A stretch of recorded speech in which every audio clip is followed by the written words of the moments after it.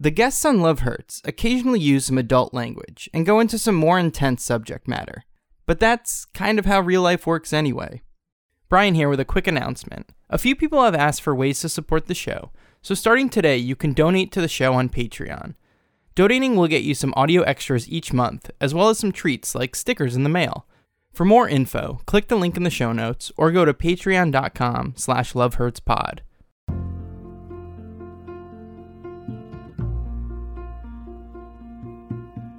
This is Love Hurts. I'm Brian Berlin. Today's guest is Dave Hugh. Dave is a storyteller living in New York City. Growing up, Dave filled out a place living with his family in the Bronx. When he found a new scene in the Village, Dave jumped fully into that world, finding a new group of friends, but rebelling against his family in the process. Hey Dave, how you doing? Good. What's going on? Happy holidays. Happy holidays. This will air 3 months from now, and people will be like, what holiday is this? Exactly. It's wishy-washy, and it's right after Christmas. Yes. There's my hint. Yes. Well, thanks for being here. What do you want to talk about today? So I'm going to talk about fitting in, about, going to school in the Bronx during the early 90s, how everyone was into baggy-ass jeans and just saggy t-shirts and listening to Biggie Smalls and Tupac. And for me, it was quite awkward and a little bit scary because I was literally the only one just wearing crew neck sweaters and beige corduroy pants. Yeah, so to paint the picture, you're just very much standing out in terms of all these people that you're around, all these kids. You're the one kid who's just very clean cut, dressed in sweaters and stuff. Oh, no doubt. Just listening to Nirvana on my Discman. But but apparently, my shit wasn't smelling like Teen Spirit. Yeah. And, it was hard. It was hard to fit in because, also being the only Asian kid in a city high school, which was full of, Spanish and black. Okay. That's, the demographic that's around you. Oh, big time, yeah. You're pretty much, one of the only Asian... Yeah, exactly. So it was kind of almost like fighting against the tide. Yeah. And every day I just kind of felt, I was always trying to prove myself. So one afternoon, my sister... took me to the Village, which is an artsy neighborhood in Manhattan. I remember we took the 5 train at Pelham Parkway, out a long train ride, and when I got out at Astor Place Station, I remember the first thing was the neighborhood just smelled like overcooked hot dogs and burnt pretzels. It was just kind of this almost foggy film and this blue sky, and everyone just looked like Andy Warhol with their moppy silver hair and their dark frame glasses and their black turtleneck squares from the Gap. And it was quite a culture shock. I mean, seeing that, especially when I saw a bunch of skinheads walking by us with safety pins through their faces and just wearing their Descendants t-shirts and eating bagels. Yeah, that St. Mark's kind of scene. Exactly. Yeah. So they were ahead of their time with the bagels before it got gentrified in Brooklyn. But we ended up at this place called The Unique Warehouse. Okay. It's this huge department store that sold vintage clothing. And I think the premise for why my sister took me to the Village was because I was preparing for a school prom. And I needed some cool clothing. And she would say, hey, Dave, let me take you to the Village so you find a nice blazer and a nice pair of slacks. Yeah, so she was very much I know that your style isn't good enough for prom. I'm going to help you out a little bit. Yeah, pretty much the grunge look just didn't work. Yeah. So walked in, and to my surprise, I remember the place was just covered in graffiti. And I could just hear, house and hip-hop music just blasting from the sound system. And it kind of almost, resembled... I don't know if you remember a TV show back in the early 90s called MTV The Grind. Oh, yes. I'm, aware of it. I never really watched it, but I know what you're talking about. Right. It was a TV... Before reality TV actually took over MTV, it was, this reality dance party where it's hosted by downtown Julie Brown. It was the same idea of just people hanging out, not even shopping, just almost kids just trying to look fresh.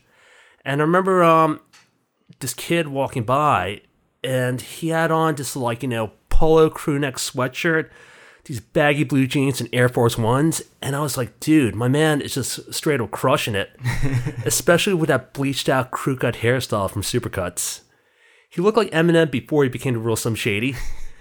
And I was digging his style and said, dude, I just want to be like him.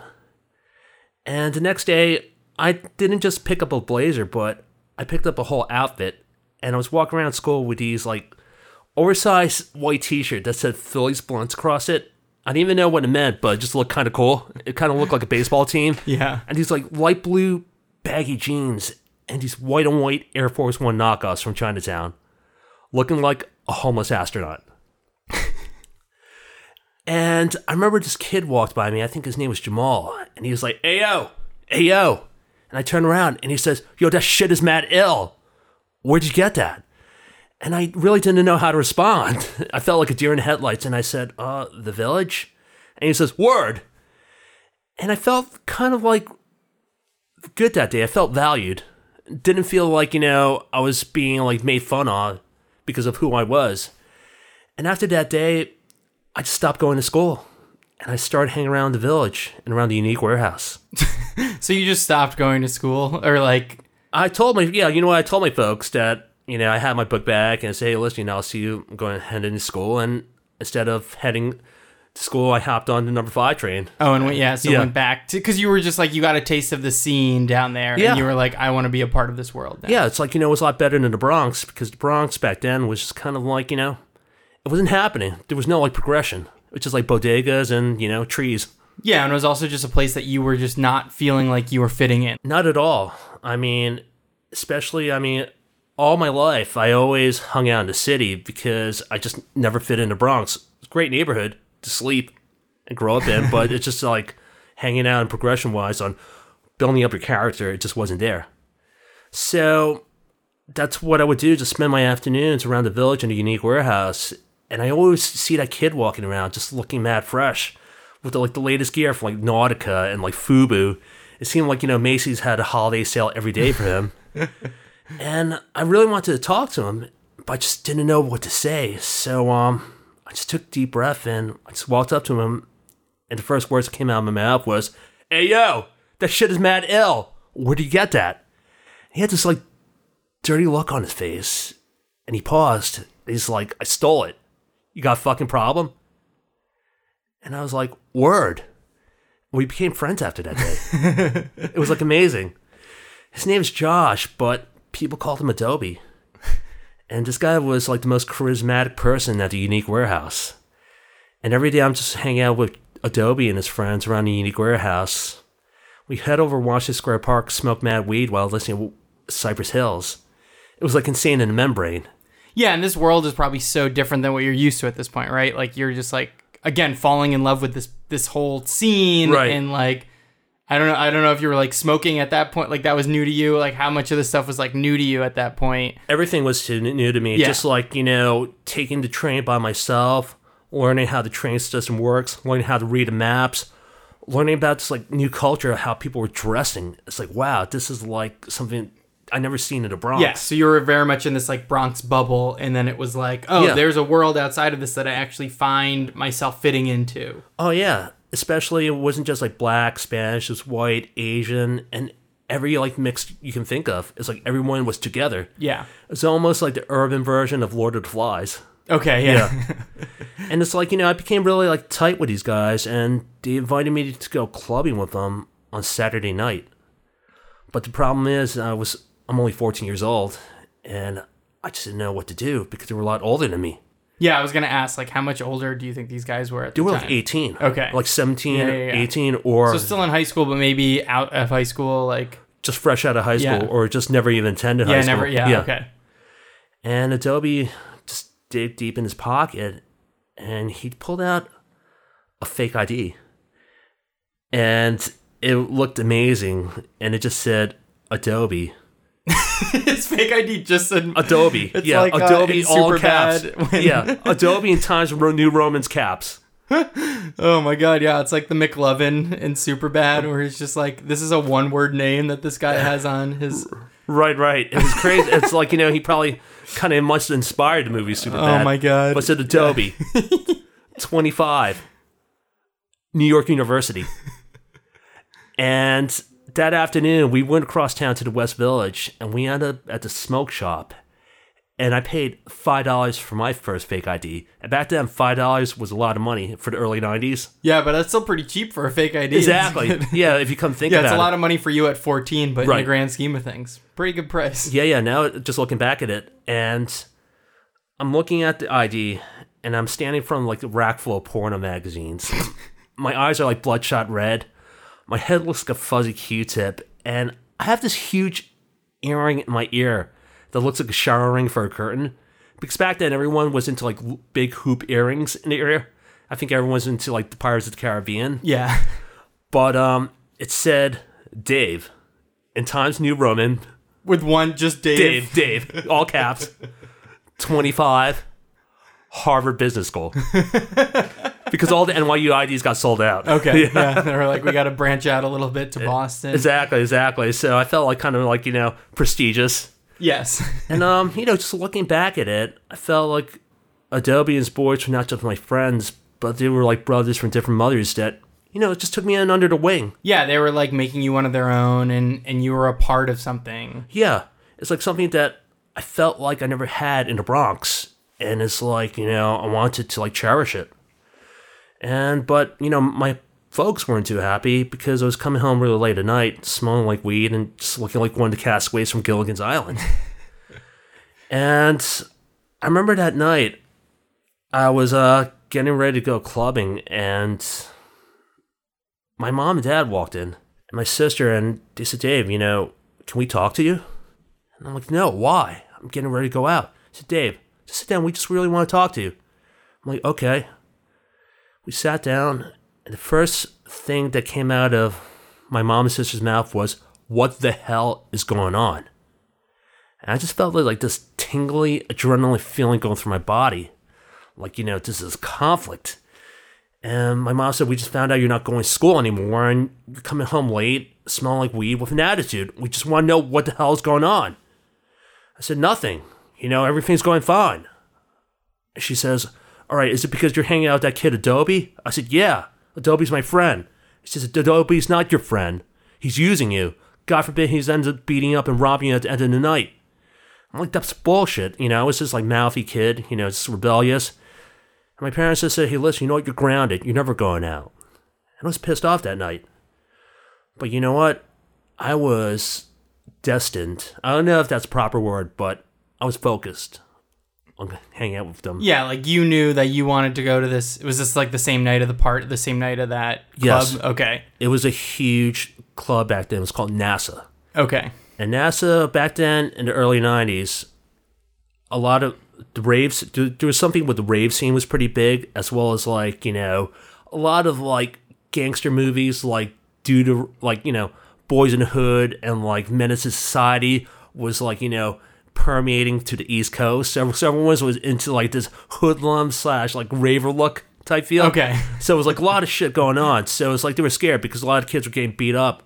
But you know what? I didn't care because I just wanted to just like be cool, be part of the scene. And your parents were like, you cannot leave the house, and you're just like, all I want to do is go be a part of this thing. Exactly. But you know what? I didn't even tell them that. What I did was I waited for them to go to sleep that evening. It was like close to midnight. And I remember my sister had this like stuffed teddy bear that she got from an amusement park called Playland, with like one eye missing. And what it did was I took that teddy bear and I just stuffed it under the sheets of my bed to look like I was going to sleep, when in actuality it looked like, Lou Ferrigno was having sleepover in my house. Yeah, like this huge... Yeah, this like huge lump there. And I end up sneaking out and going clubbing with Adobe and his friends. And it was pretty overwhelming because I remember it was just like really hot, a lot of like smoke, steamy, and lights, and it's like the music was just so loud. I felt like my eardrums were about to pop. So we all ended up going to the bathroom, just hanging out, and Adobe and his friends started passing around this blunt. And I remember when I inhaled it, it kind of like tasted almost like chlorine and metal and smoke, and just didn't taste like weed. And I'm like, Adobe, this doesn't taste like weed. He said, you're right, it's crack. Whoa. Yeah. And I was like, whoa, crack shit. Like this just went up a notch. Exactly. I didn't expect that to happen, but we ended up going to get pizza afterwards. I guess that's what happens when you fucking smoke crack. So we take a shortcut and we cut through the housing development, also called the projects, where like low income folks live. And it was just like dark, damp, and scary. And we're all like laughing, giggling, and I just kind of like, just following along because I don't know where the hell I am. Kind of like almost like a blind mice. And his friend pushes me. And I like push him back. And this other friend just shoves me. I just shove him back harder. It's like, what the hell are you doing? And the last thing I remember is that I get hit in the back of the head. And although everything is black, everything faded to black as I slowly fell to the ground. Almost when you pull the plug out of an outlet and your TV just slowly just kind of like goes into like a black vortex. Yeah. And I immediately just regain consciousness when I'm in like a fetal position. They're like punching and kicking me. And it kind of feels like almost like a bad dream / you're stuck, you're drowning and you're trying to like, get a breath of water, but you're being pulled down. But the reality is I'm going to die tonight. And suddenly, I hear this noise, and it's getting louder and louder, and it sounds like a siren. Woo, woo, woo, woo. And I see the lights, it's getting brighter coming towards us. And I hear Adobe and his friend scream out, 5-0, 5-0, let's jet. And they all just take off running with $40 from my pocket. $40? I tell myself, is that what really our friendship is worth? Yeah. Because the exact thing that your parents are like, this is what's going to happen to you. This is what happened to you. It's almost like they kind of predicted my fate, my folks. And that night I got back home, and when I turned on the lights in my bedroom, I just couldn't believe what I saw. That stuffed teddy bear was sitting on top of my bed with one eye missing, just staring at me. It was like something straight out of an Edgar Allan Poe novel. And the next day, my mom and dad did not say a word to me. But they made me a cup of green tea and set aside the bandages. So looking back at it... Like, did they see... Like, were you all beat up? Like, were they... I was bruised. Yeah, I was pretty cut. So they were, like, aware that something happened Exactly, to you? but they just were so livid that that I still snuck out. Yeah. So, I've been on this earth for 42 years, and that's probably like the worst I ever pissed off my folks. Was that day when I was 14 years old. Yeah, because it was just sort of like, it felt like that was, you needed to have this sort of rebellious moment, I guess, in this world that was new to you to sort of be like, okay, I wanted to experience this, and it's not all that I thought it was going to be, and that's fine, but I needed to like have this experience to sort of know what this other world was like. I was just kind of jaded. I felt like I was invincible, and I just was trying to just push the envelope. And yeah, you were like a 14-year-old like dumb kid, just doing dumb kid things. Big time, just selfish and naive. And then getting like a little bit in over your head pretty quickly. I think I knew I was getting in over my head. It was like when I was taking that train, it's just kind of like the adrenaline and just my heart beating because I was going to somewhere like unknown territory. Yeah. Yeah, it was just a new, exciting place that you were getting like basically like seduced by in a way, right? Like there was this like, oh, this Adobe guy and all of this stuff. It was like this new thing that for you was like something that you were fitting in a way, right? And pretty much, it's almost like kind of like, a kid at a candy shop. A kid at a candy shop / a soldier actually going to war. Yeah, because there was that like weird adrenaline of you entering that place and being like, whoa, like I am just getting like pumped up by being around the scene. Pumped up about, the risk. It's like what's going to happen, just like living for today, not for tomorrow. Thinking that, hey, listen, I'm just going to wing it. Whatever happens, I'm going to like, come out of this stronger. But it's just kind of like worked the opposite of me. And it's like looking back at it today, my mom and dad weren't just my parents. They were like my guardian angels. And it's like, now that they're old, kind of like I'm their guardian angels just looking over them. Yeah, like how long did it take them to kind of to fix, like to talk to you again after this whole thing happened? I think a good week. Yeah. I mean, it didn't like totally like disbanded me, but it's like they actually knew that I was turning into a man. So in regards to like, strict curfews and stuff like that, they didn't impose a curfew on me. It's like when I was going out, they kind of knew that I would always come back home. Yeah. Yeah. It was sort of like you got your lesson in a way of like, okay, I'm not going to do anything stupid. Right. I got my lesson at the same time, proved myself that, I'm becoming a man. And it's like, sometimes you can't control someone's actions. Yeah. Forever, yeah. Yeah, and just got to be a little bit more aware of like who you're around and what you're Pretty much. doing, what situations you're putting yourself into. Exactly. But I put my parents through the ringer. Yeah. Yeah. But it's like today, Unique Warehouse is NYU bookstore. Oh, yeah. Yeah. And that nightclub is Yeah, actually... what's NASA now? Yeah. It's actually a high-end condo. Okay. Yeah, it's crazy how the neighborhood changed. Yeah, it was like very much a place and time that existed when you were there, and now it's like a totally different world. Right. Yeah, it's kind of like back then, it's like no one would actually hang out in that neighborhood. It's like, it wasn't like your go-to place. It was mostly like for the artists or just like, kind of like the musicians. But now how everything has changed, especially like Brooklyn. Yeah. Yeah. Gentrification. That's the proper word. Yeah. Oh, man. Yeah, I have no story that matches this experience because I never did anything exciting. It was very boring. I think if you grew up in the early 90s and you lived in the 5 boroughs. Yeah, I would have found myself in a slightly more trouble where for me it was like just growing up in the suburbs of New Jersey and it was just like nothing was happening. Like kids would go to parties and stuff. I just wouldn't be that kid. Like I would just be the kid who would like hang out with my friends and we'd be like in a basement playing Mario Kart and ping pong and then like eventually poker. And that was a big deal because then there was like money involved. Exactly. Yeah. And you could like come away winning $60 in a night and you'd be like, oh, this is sweet. But like nobody was drinking. We were like having pizza and sodas and like that was, but then like kids would party, a few streets down. That like wasn't the people I was hanging out with. Right. I feel like it, but you had options though.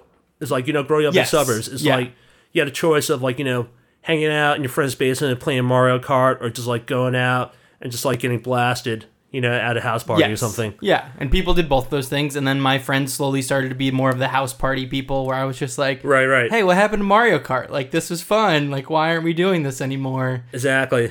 And yeah, that was sort of my high school years. Like, I guess it's good in its own ways, but then I feel like, I missed out on some early rebellion, I guess, You can always catch up. Yeah. Now it's like I'm hitting 30 and that's when I'm going to go rebellious, Exactly. You're making money. You can afford a rebellious lifestyle. I can do some wild things and it's fine. You can do some mayhem and, make it back on time for work. Yeah. I'll work on it.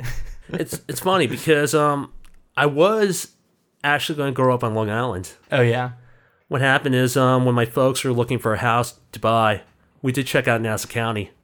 And we were pretty close to pulling the trigger, but it was just too much money. Yeah. Yeah, so I could end up just growing up... different normal, just not normal, but just a different kind of boring upbringing in Long Island. Maybe I might have been just hanging out at 7-Elevens drinking beers. Yeah. Just like, Or you might have been getting on the train and finding the same scene, You never know. Yeah. But it's funny how your path in life brings you. Yeah. Cool. Thanks so much, Dave, for coming in and talking. My pleasure. Thank you, Brian. Yeah. Do you have like a website, or if people want to I know you do a lot of stories around New York City. Is there anything that you want to tell people about that you do that they can look up or follow you online? Okay. So I'm in progress of creating a website, but I do have an Instagram handle. It's DaveHugh718. And you can also look up, videos I posted up of my story slams on YouTube. If you type in David space Hugh space the Moth, you can search from there. Yeah, cool. Yeah, Brian, thank you. Yeah, thanks so much, Dave. This is how we love. This is how we fight for something that's right. Love Hurts is produced, hosted, and edited by Brian Berlin. Theme music by Mickey Hommel. Show art by Caroline Mallon. You can find Love Hurts on Apple Podcasts, Stitcher, Google Play, Spotify, or wherever you get your podcasts. If you like the show, rate and review it on Apple Podcasts, and tell a friend about it. You can find Love Hurts on Instagram and Twitter at LoveHurtsPod, and our website is lovehurtspod.com. I'm Brian Berlin, and this is Love Hurts.